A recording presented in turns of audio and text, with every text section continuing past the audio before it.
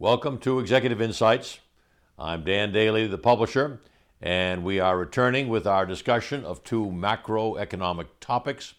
Our previous discussion really dealt with climate, what role corporate America plays, what role the government plays, and the fact that we have to act now in a sensible, reflective way that is relative to our responsibilities as fiduciaries, members of the board, and senior executives. So we're going to continue now with an even trickier subject, but one of my favorites in a negative way, and it's ESG. And I'm sure it's one of your favorites. So let's talk a little bit about ESG.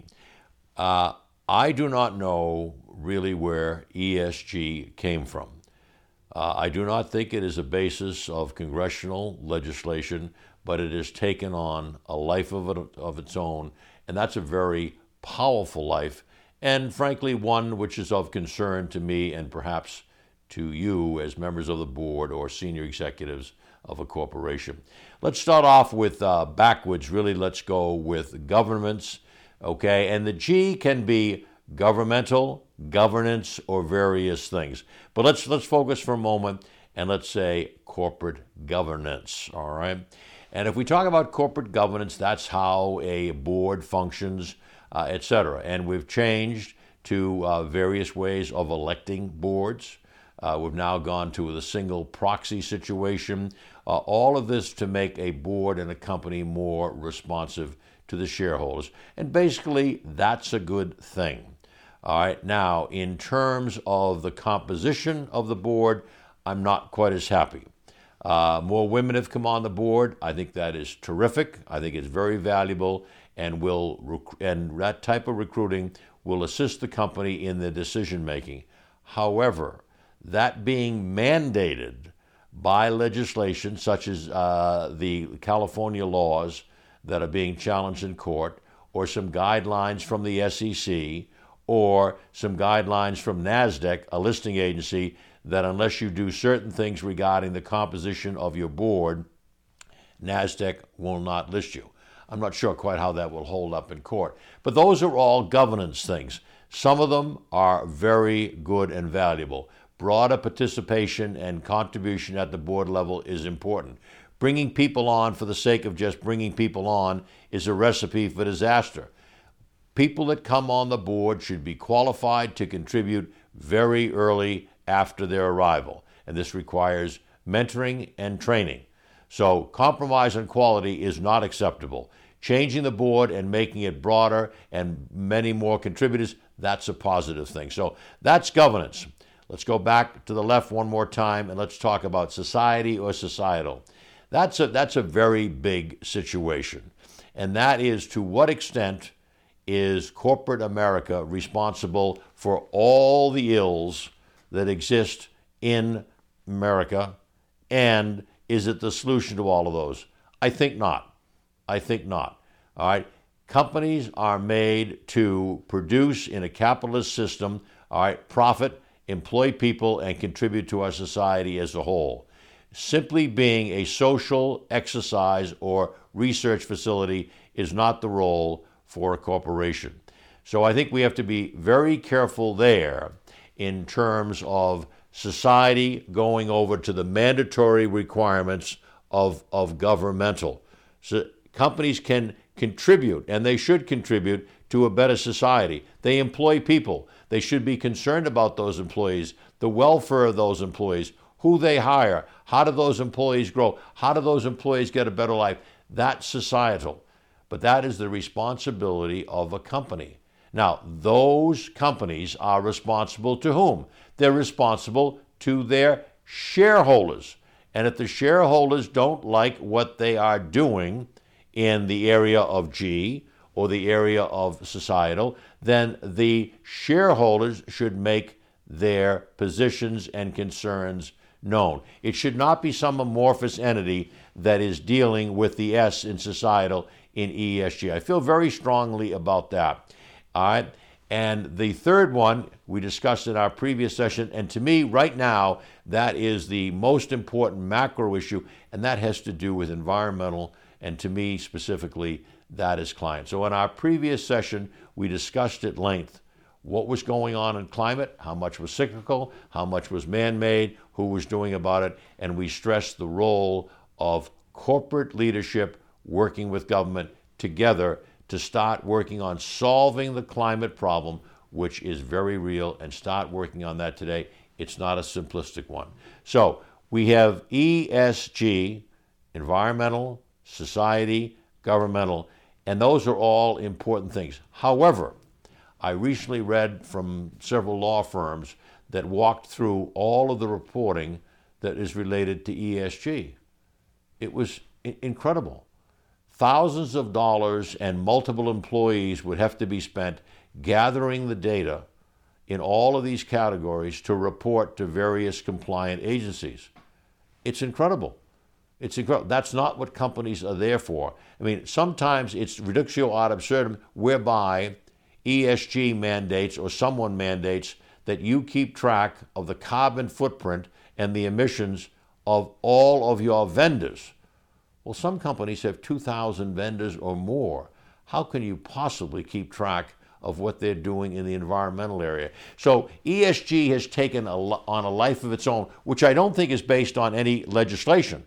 But now it has become a quasi-legal entity when it's really not even an entity.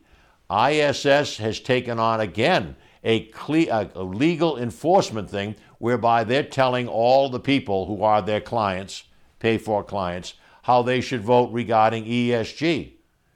Another thing which is irritating to me, some of your major institutional money managers are taking very proactive roles, telling companies what they should do in the area of ESG. Well, those money managers are responsible to the people that invest in their various funds.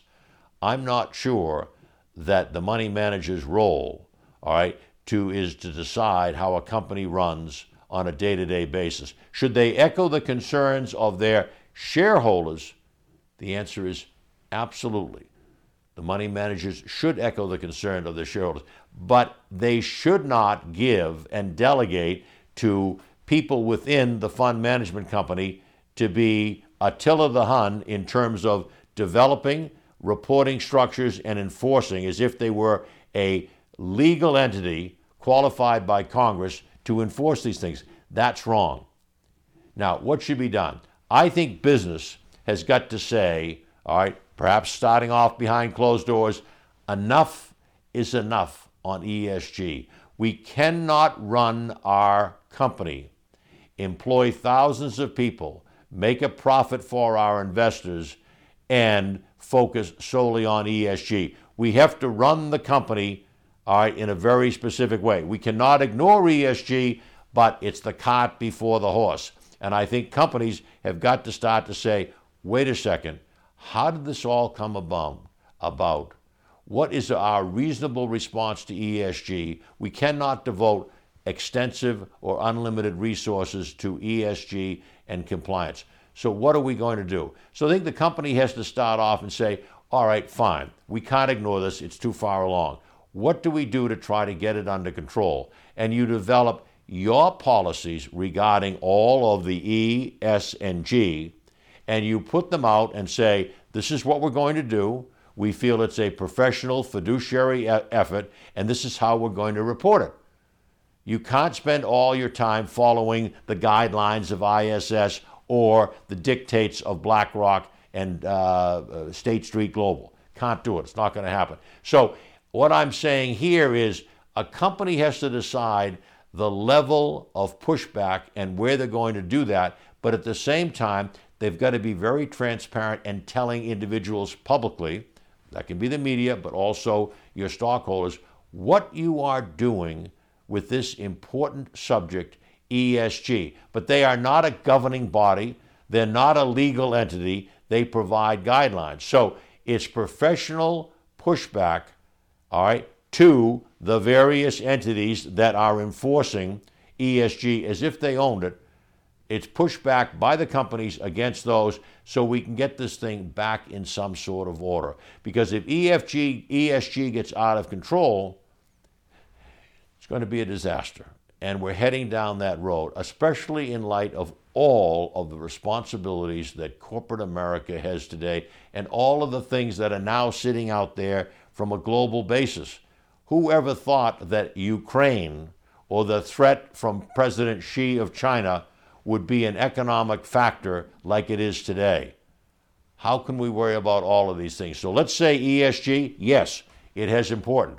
Has it gotten out of control? In my opinion, and that of a lot of others, it's gotten out of control and no one seems to have oversight. Everybody seems to support it, whether it's the SEC, whether it's the California legislator, whether it's State Street, whether it's BlackRock. There's got to be some pushback. So I'm saying to all of you, this is important. It can't be ignored, but you have to put it in the context whereby you are doing something that is fair, that's professional, that reflects a fiduciary responsibility, and it's good for your company. So don't have a lot of answers, have some suggestions, but I do think the time has come in this particular environment, which is incredibly demanding for corporate America in terms of unbelievable responsibilities, that they have to get ESG and all that is related to it back in focus. So thank you very much. Look forward to hearing comments from you, and I'm sure we'll have a few of them. So thank you very much for your attention and your listening.